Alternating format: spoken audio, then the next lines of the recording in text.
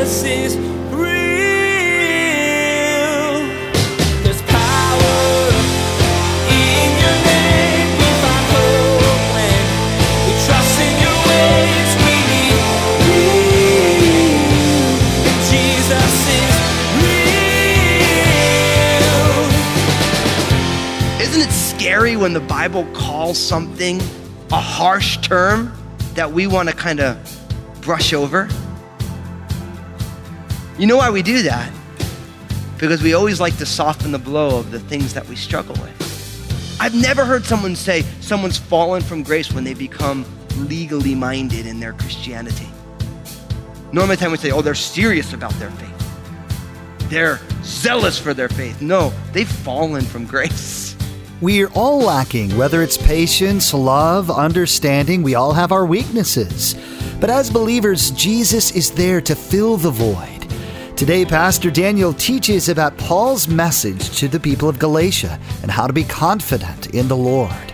God calls us to love first and make decisions that won't stumble others. So we have to let Him work in us to strengthen those weaknesses so that we can be effective to live like Jesus. Now, here's Pastor Daniel with part 2 of his message entitled, Jesus is Greater Than License. Jesus is real. We need to let our faith in Jesus express itself into the world and in our lives through self-sacrificial love. That's really where the rubber meets the road as it relates to Christian ethics. The way that we ought to live. We need to let faith work through love. Now, this is why I said that, man, we got to chapter 5 and I'm like, great. And then all of a sudden I'm like, oh no. Because how you doing loving people? Think about the person or the group of people that you struggle the most to let your heart embrace in love. God sees our walks through the lens of how am I doing loving people? Does my faith in Jesus express itself in love for people? And I realize that's some gnarly teaching, isn't it? Because, well, I don't like the person who cut me off when I'm driving down the highway. I don't like the person who, did this, or my so-and-so friend on Facebook, my frenemy or whatever. Every time I write something, they comment something real negative, and I don't really like that. And I really, I don't really like the fact that, it's like the Super Bowl happened a couple weeks ago. I still have people fighting on sports column articles. It's like, it's sports, man. They can play it again next year. Politics. We live in a divisive culture. And I think the world is waiting to see the people of God rise up with the Spirit of God, led by the love of God. Because they've never seen the church that's faith is expressing itself through love. So how you loving? Ask yourself, how you loving? And really identify the people that you struggle to love. Now, I'll say things often like, everybody struggles to love somebody. And then somebody will always say, not me. And I'm like, we ain't loving what I'm saying, are you? But that's the irony of the world that we live in. You know what I mean? We all have people who are a challenge to love. We all do. I think oftentimes, you know what the biggest challenge to love people are? They're the people closest to you. You know why? Because the people closest to you are the ones who know everything. They see you before your coffee. They see you before you work out. They see you before you eat and you got low blood sugar. They see you when you wake up and you're grumpy in the morning, And it's really easy to love people who you don't really know.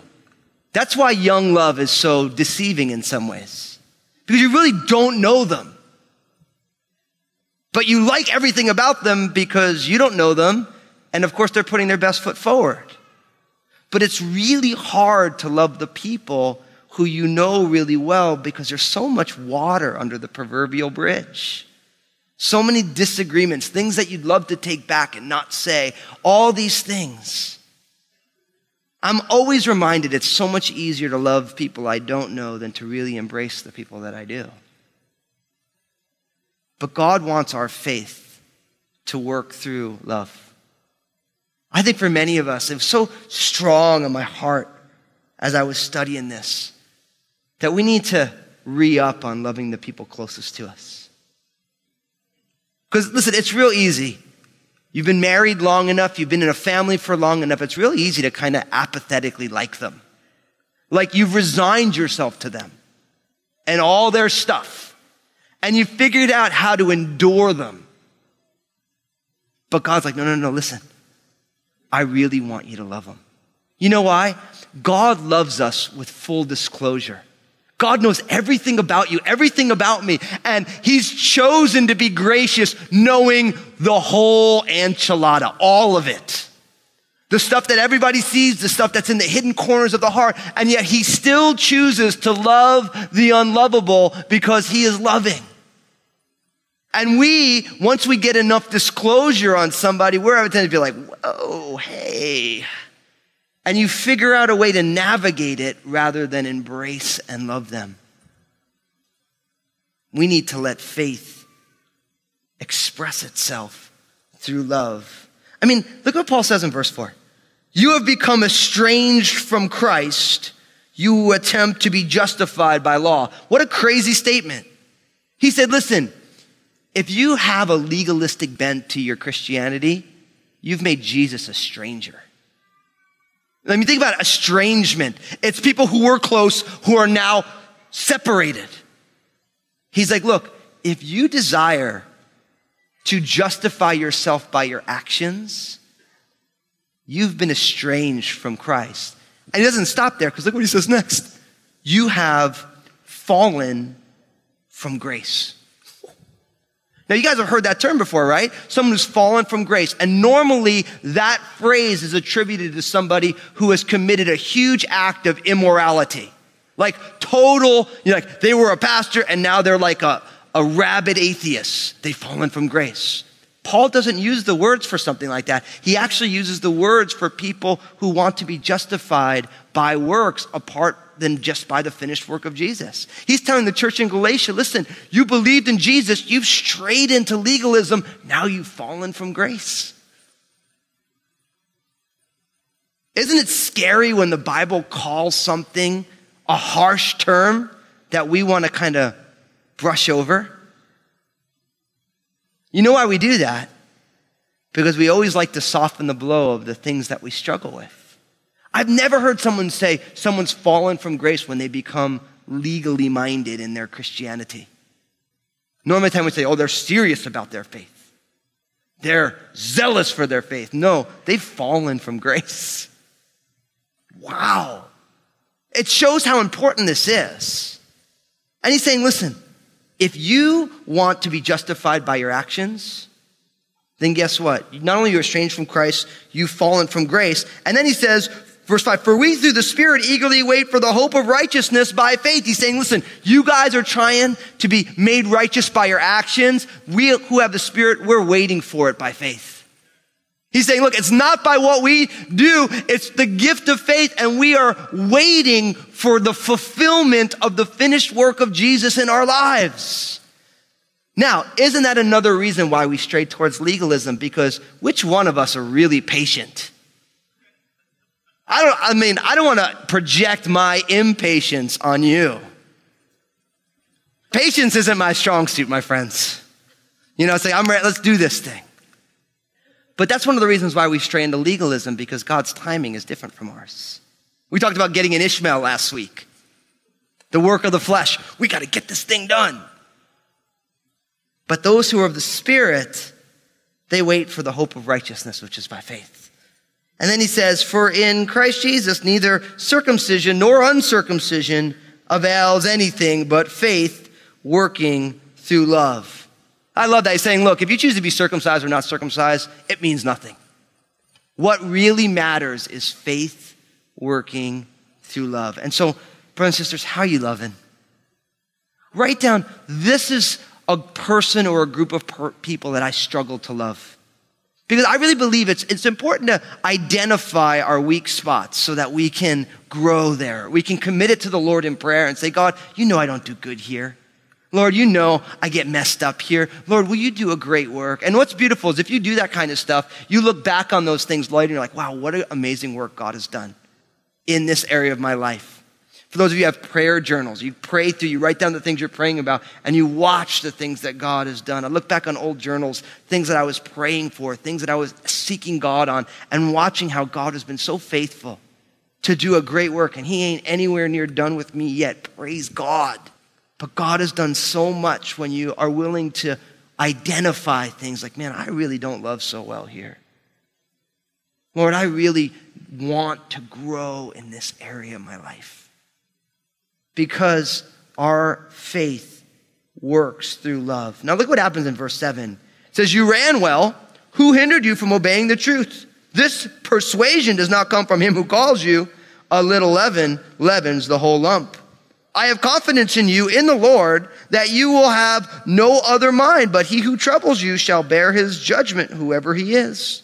And I, brethren, if I still preach circumcision, why do I still suffer persecution? Then the offense of the cross has ceased. I could wish that those who trouble you would even cut themselves off. Now, I believe that this section is proof that the Apostle Paul's from the East Coast. Because his language here is pretty biting. Really biting. But notice what he says. He says, then the offense of the cross has ceased. And really, for us as it relates to how we should live now, we need to let the cross be exalted. We need to let the cross of Jesus Christ be exalted in our life. He calls it the offense of the cross. And really what he's saying, listen, the fact that we have to believe in the Messiah who died on the cross for us, that is offensive. And you know why that's offensive? Because it means that we can't save ourselves. It means that the cost of our rebellion against God cost Jesus his life. And whether it was offensive to the Greek mind of Paul's day because of its lack of logic, which is a lot of the reasons why educated people in 21st century America are like, I don't want to believe in the cross of Jesus Christ. I'm too smart for that. Yeah, no, you're not. You don't even realize what you are. You don't even realize who God is, and that's why Jesus died. And it's also offensive to the Jewish people of Paul's day and the legalistically minded people of today, because they say, listen, I got to do this, this, and this, and if I do all those things, then I'm a good, moral person. I'm deserving of heaven. And Paul's like, no, listen. True biblical Christianity exalts the fact that Jesus had to die in our place because we are worse than we realize, and God's love is greater than we realize, and God is not content to leave us away from him, but did everything to draw us back. Do you let the fact that you believe in Jesus, that he had to die for you, do you push that out there? Do you lead with a belief that our mistakes caused the death and resurrection of Jesus? All the time in my own heart, I find myself straying from this central message because it's hard to have to acknowledge that I am worse than I realize, that my heart isn't right, that I need saving as much today as on the day when I got saved. It's so much better to say, look at how much I've grown. Look how good I'm doing. I don't do those things anymore. But then it's like John Steinbeck said, that unwrapping the layers of our heart is like peeling back an onion. There's always another layer, and it always comes with more tears. See, Paul's saying to them, listen, the cross is offensive, but it needs to be exalted. He says, you ran well. Who hindered you from obeying the truth? Paul loves athletic analogies, and all the guys are stoked. A lot of you girls are too. He loves using athletic analogies. He's a big fan of them. He's like, look, you guys are running great. What was the hurdle put in your place? And then he says, this persuasion does not come from him who calls you. He's saying, look, this rule-keeping persuasion, this leaning towards legalism, this isn't from God, this is from people. And then he says a little leaven leavens the whole lump. Now, he says that also in 1 Corinthians chapter 5, verses 6 and 7. A little leaven. The idea is that if you are baking bread or if you're baking something in a bakery or whatever, right, you throw a little yeast in there. And that yeast, all it takes is a little bit of yeast, and then all of a sudden, the whole thing is leavened. A little leaven leavens the whole lump. I remember, and again, he quotes this, 1 Corinthians chapter 5, to the churches in Corinth as well. It says the exact same thing. I remember, I didn't get it at the time, but when I first got saved, I ended up working in a bakery, making all these artisan breads and stuff. And it was really cool, like how God uses things in your life. It was just a job. I had a friend who worked there, and it was the only place I went for an interview, and they hired me on the spot, and it was super fun. I didn't really know anything about baking bread. I knew a whole lot about eating bread, and pastries. But it's like, it was amazing when you realize you put some dough together, you put a little bit of commercial yeast in it, that thing will rise over time, right? It just takes a little bit. He's saying, look, the legalism within the church just takes a little bit, and it will infect everybody. It becomes pervasive, becomes destructive. He's saying to the churches in Galatia, this is what's going on with you guys. He's saying a little bit of legalism got in, and now the whole thing, it's pervasive. He says, but I have confidence in you, in the Lord, that you will have no other mind. Now, I love this. Paul has confidence in the churches in Galatia, but is he confident in them? No, he's confident in the Lord in them. That's important, I think. So often, God asks us to trust people, but God actually doesn't really ask us to trust people. He asks us to trust him. And we trust God, and people get the benefit. That's a huge thing. He's like, look, he's not like, I got confidence in you guys. He's like, no, I got confidence in you guys in the Lord. I trust that the Spirit of God is in you and that you will agree with this. But then he starts talking about the people who have got them off on the side. He says, but he who troubles you shall bear his judgment, whoever he is. He's saying, look, those people who are stumbling you, they're going to have to deal with that. And we have to be careful, right? Jesus said that if you cause one of these little ones to stumble, it'd be better if you had a millstone hung around your neck and you were tossed into the ocean. We have to be careful not to be somebody who puts a stumbling block in front of other people. This is why Jesus is better than license. Because sometimes in our liberty, we can put stumbling blocks in front of people. And God wants us to make sure we love more than we live out our license. And too often, especially in our generation in America, where it's like, it's my life, and who are you to tell me? It's like, no, listen, if you're a Christian, it's Jesus' life. You were bought at a price. And so we have to say, yeah, I can do what I want. Legally, I'm allowed to. It's my call. But it's like, well, no, Lord, does this accord with your highest plans? Your glory? Am I stumbling anybody in the midst of the decision I make? And if you are, then you say, can't do it. Because Jesus is greater. Now, verse 12 is kind of fun and crazy. He says, I could wish that those who trouble you would even cut themselves off. Now, you know what Paul's saying here, right? He's saying they want you to be circumcised. I want them to castrate themselves. That's why I said this is proof that the Apostle Paul's Italian from New York. That's kind of a crazy statement. He's like, oh, you want to cut some foreskin? Let's just cut the whole business off. Let's just bobbitize them. Let those who understand the cultural reference deal with it. He's talking about the removal of the entire male genitalia, not just circumcision. Now, you know what's funny about this? Once you say castration in church, there's really nowhere else to go. As a teacher, like, what do you say next? Like, you just talk about castration, right? It's awkward. So what are we going to do? We're just going to move on to verse 13, shall we? Amen? Because like, where do you go from there? I was like, Paul wants them to castrate themselves. Great, all right. And next week at Crossroads, anyway, all the guys just uncomfortably cross their legs, like, anyway, verse 13. I'm not going to mention the C word again, but we don't take legalism nearly as seriously as the Apostle Paul does. Straight up, you know what I mean? Like, well, never mind.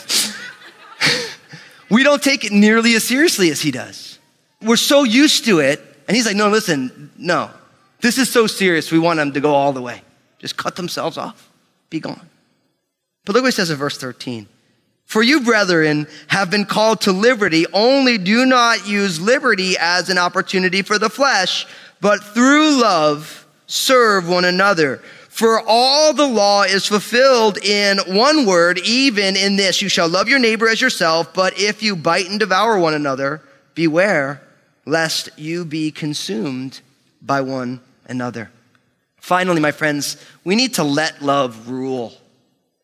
We need to let love rule. Notice what he says here. He says, you have been called to liberty, verse 13. Only do not use your liberty as an opportunity for the flesh, but through love serve one another. See, this is where I get Jesus is greater than license. He's saying, look, you have this freedom, but don't let your freedom be an opportunity for the works of flesh, but instead, in love, serve one another. That word serve is a challenging word because today we don't like talking about service a whole lot, you know? Like you hear about in church, a servant leader, right? Because in American culture, we love leadership. We don't love servanthood. But at the end of our days, Jesus isn't going to say, well done, good and faithful leader, not well done, good and faithful pastor, not well done, good and faithful missionary, not well done, good and faithful Sunday school teacher, not well done, good and faithful husband or wife, father or mother, child. He's going to say, well done, good and faithful servant. Jesus said the greatest in the kingdom is the servant of all. And true love serves one another. And we let love rule by humbling ourselves so that we might serve other people. But see again, we take our freedom in Christ and we use it for license because we don't want to serve others or serve God. We want to serve ourselves. And now he says, no, let in love serve one another. And then he goes on to say, and I love this. Look at what he says. He says, for all the law is fulfilled in one word, even this, you shall love your neighbor as yourself. He's like, look, you want to keep the law? All of the law is fulfilled in what we know as the second commandment. It comes from Leviticus 19:18 and Matthew chapter 22, verse 40. All the law has its fulfillment in you shall love your neighbor as yourself. He's saying, look, you guys want to be legalistic? Then love your neighbor as you love yourself. Serve them in love. Now you guys know that's the second commandment, because the first commandment is what? Love the Lord your God with all your heart, soul, strength, and mind. And my friends, you can't love your neighbor in a way that is healthy unless you first love God. You know why? Because God's love is perfect. And we love God because he first loved us. And we want to pass along God's love to the people around us. If we don't, we're going to pass along our own self-centered, faulty love to the people around us. And they're going to be just as mangled as we are because of it. See, we can't serve people in self-sacrificial love unless we've experienced the self-sacrificial love of Jesus. Jesus is real. God's timing is different than ours, and not understanding that can cause us to stray into legalism. Waiting on him isn't easy, but we can't force God's hand by taking matters into our own hands. Pastor Daniel encouraged us to find our weak spots. We're so happy that you're a part of the Jesus is Real radio family. Jesus is Real Radio is a listener-supported program. We want to let the whole world know that Jesus is real. Your donations help make this possible. You can become a monthly supporter or give a one-time gift by text message. It's easy. Simply text your gift to 855-910-8300. That's 855-910-8300. Facebook, Twitter, and Instagram have become a regular part of our everyday lives. And we want to be sure to encourage you to check out Pastor Daniel's Facebook page, Twitter feed, and Instagram. Log on to JesusIsRealRadio.com and follow the links. Pastor Daniel shares 2-minute video messages throughout the week on his Facebook page. Log on to JesusIsRealRadio.com and follow Pastor Daniel. Next time on Jesus is Real Radio, Pastor Daniel will tell us how Jesus wants us to live in the Spirit and why. The flesh is always at battle with the Spirit because the two are incompatible. We'll find out what flesh really means. You've been listening to Jesus is Real Radio with Pastor Daniel Fusco of Crossroads Community Church. Pastor Daniel will continue teaching through his series entitled Jesus is Greater Than Everything. Until then, may God bless.